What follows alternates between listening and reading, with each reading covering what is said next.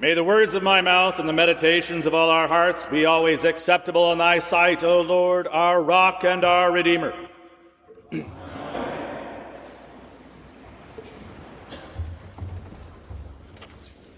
Today, of course, we celebrate the great feast of Pentecost, at which we commemorate the receiving of the Holy Spirit by the Church. So what does it mean to receive the Holy Spirit? We know that in the book of Acts, the disciples were gathered together, and there came a thunderous sound and tongues of fire that rested on each of the disciples, who were filled by the Holy Spirit and began to speak in different languages, allowing them to tell the mighty works of God to the many religious Jews who had gathered in Jerusalem for a feast in commemoration of the giving of the Torah on Mount Sinai. Peter, in particular, preached to a great multitude of worshipers, and 3,000 of them were baptized into the new faith, the first generations of the church. Rather than retell this familiar story in its historical presentation, I have chosen to dwell on the theological meaning of this event, according to both John the Evangelist and Paul the Apostle. We know what happened when the Holy Spirit descended upon the church, but we cannot fully understand what it meant without broadening our view on this inaugural event. Consider first John.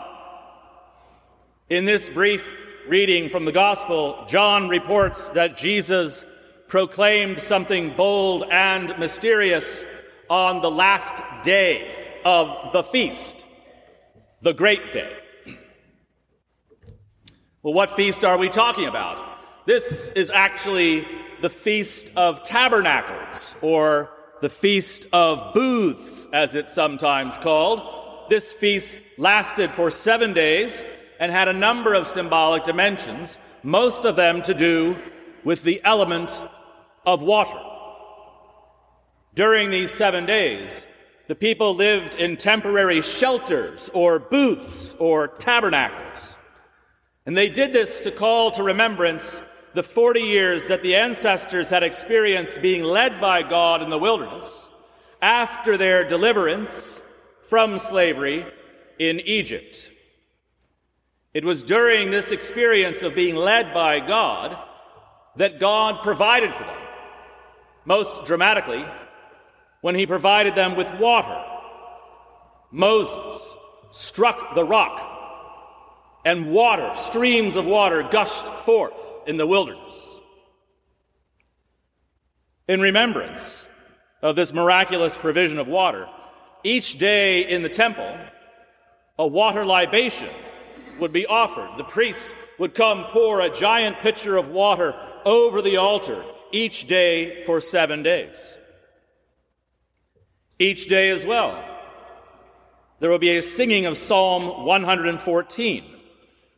That psalm ends with a recollection of how God turned the rock into a pool of water, the flint into flowing streams.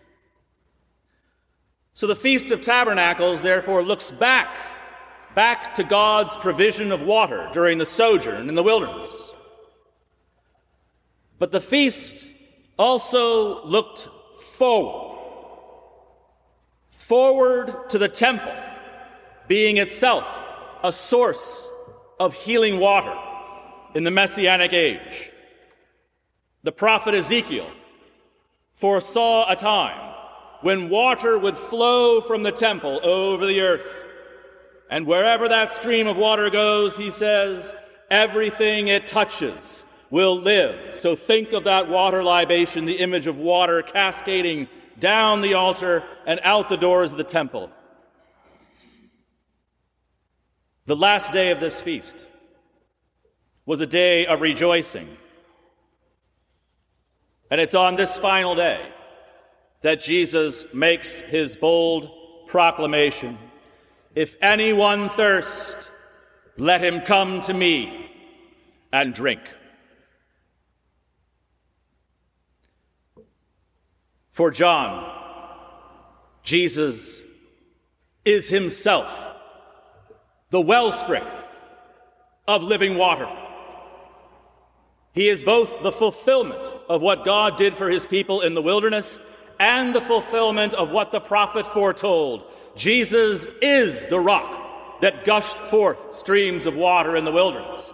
Jesus just is the temple from which streams of water flow forth to give life to the whole world.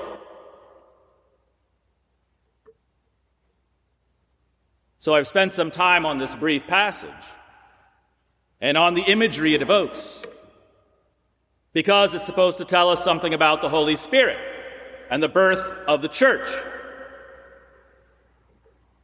John's personal commentary on this very brief saying of Jesus, uttered at the conclusion of a feast having everything to do with water, water in the history of Israel, water in the prophetically foretold future of the whole world. John's personal commentary is that Jesus is talking about the Holy Spirit, telling them it is John alone who informs us that when Jesus hung upon the cross, his right side was pierced by the centurion's spear, and from that fatal wound, John tells us, flowed both blood and water. That water is the water of life flowing from the temple that was his own body and making new life possible. The new life that belongs to the church. John constantly refers to the crucifixion of Christ as his glorification. Paradoxically, Christ's moment of utter abjection, his dying moment, is also his greatest and most glorious triumph. Jesus at this point has yet to be crucified, so John says he has yet to be glorified, and the Holy Spirit has not yet been received. But already we can get a glimpse of what it will mean. It will mean to be given new life, to drink of the stream that flows from the temple of his wounded body.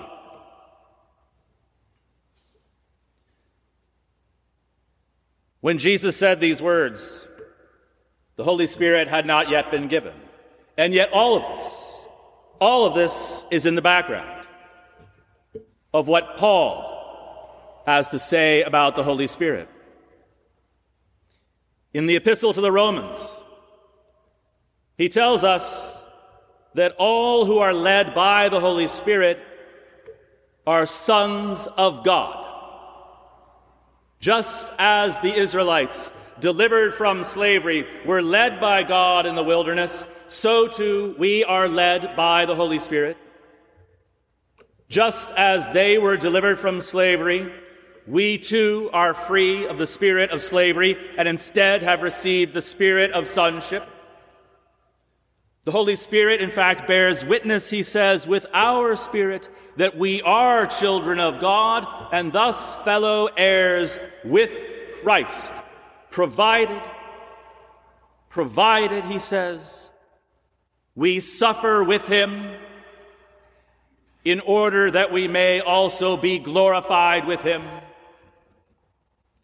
So just as Christ was glorified at the very moment of his most profound suffering, so too the Holy Spirit may lead us through suffering, through our own suffering,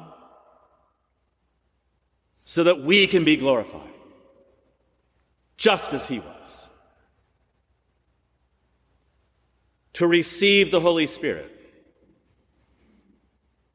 is therefore nothing less than to be heirs with Christ and to be glorified with him. It is to be children of God. It is to be sons of God.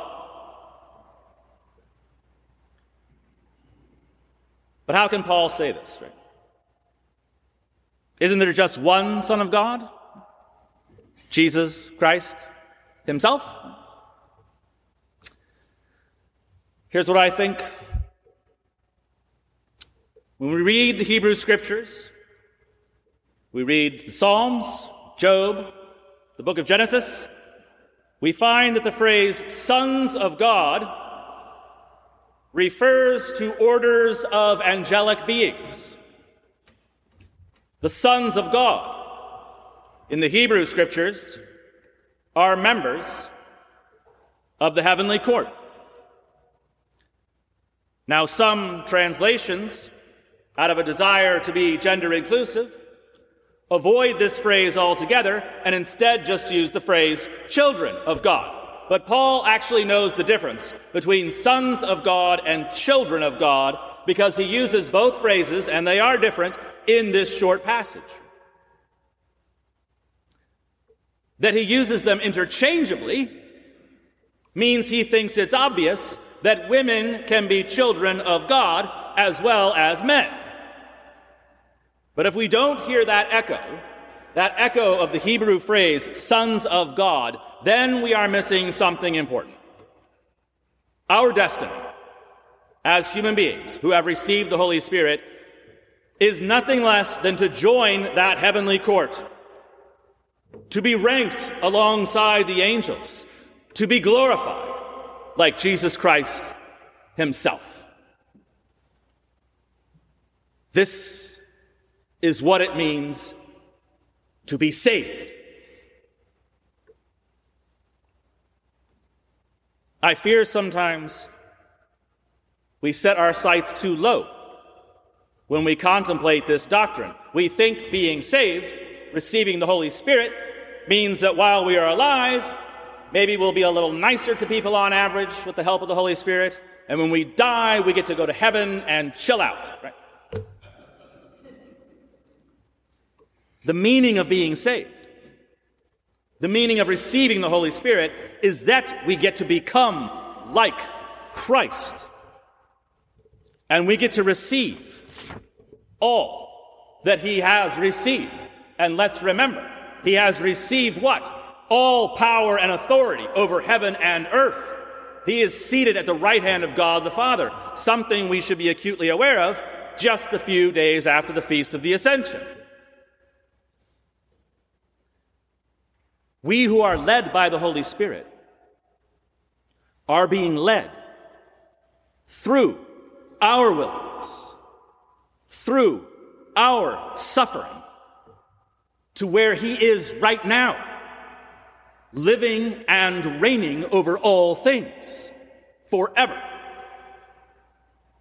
We too will share in that authority over heaven and earth. We will be seated next to him in everlasting glory. So our destiny as redeemed people is cosmically important, and it ought to be awe-inspiring. We are meant to become glorious as Christ is glorious. I am speaking here about what the Eastern Church calls theosis, deification, becoming like God by becoming children of God.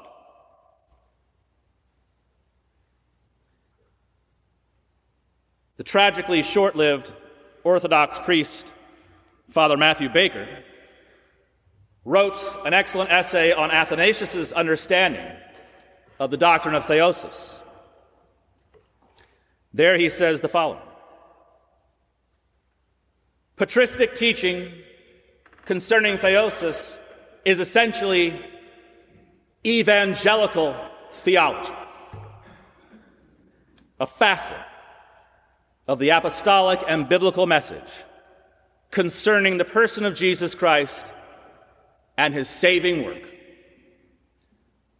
There is no false mystification or obscurantism here, no esotericism, and no spiritual elitism whatsoever.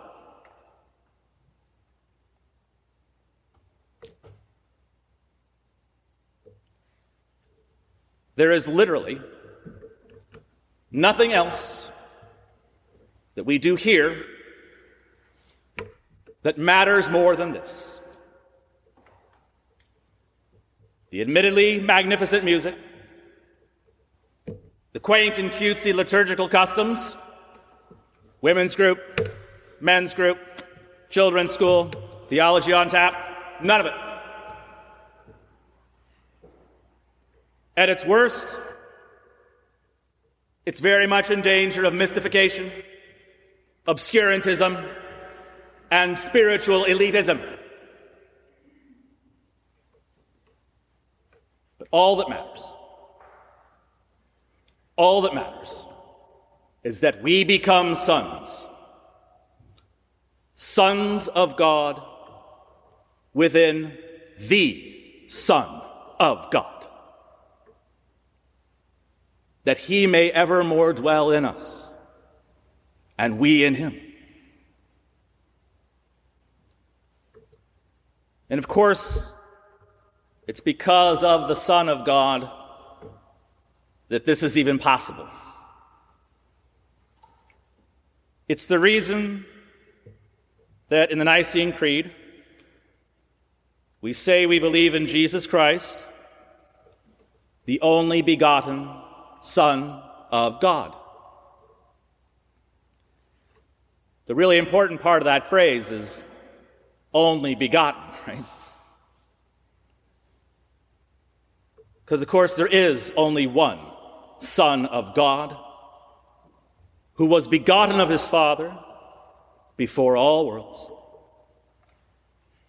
The same Son who was incarnate as Jesus of Nazareth.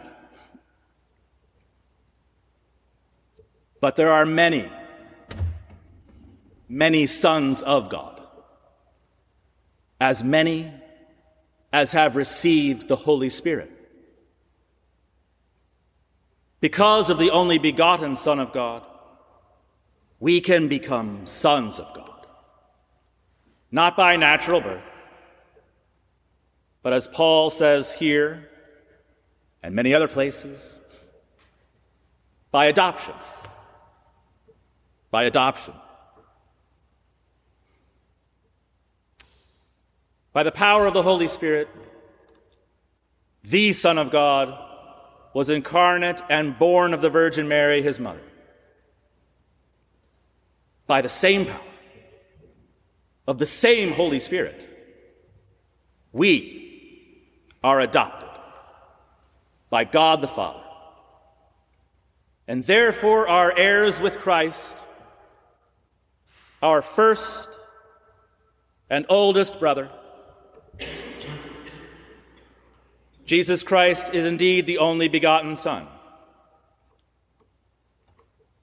But if we will be led by the Holy Spirit that we have received, then God willing, and with his merciful help,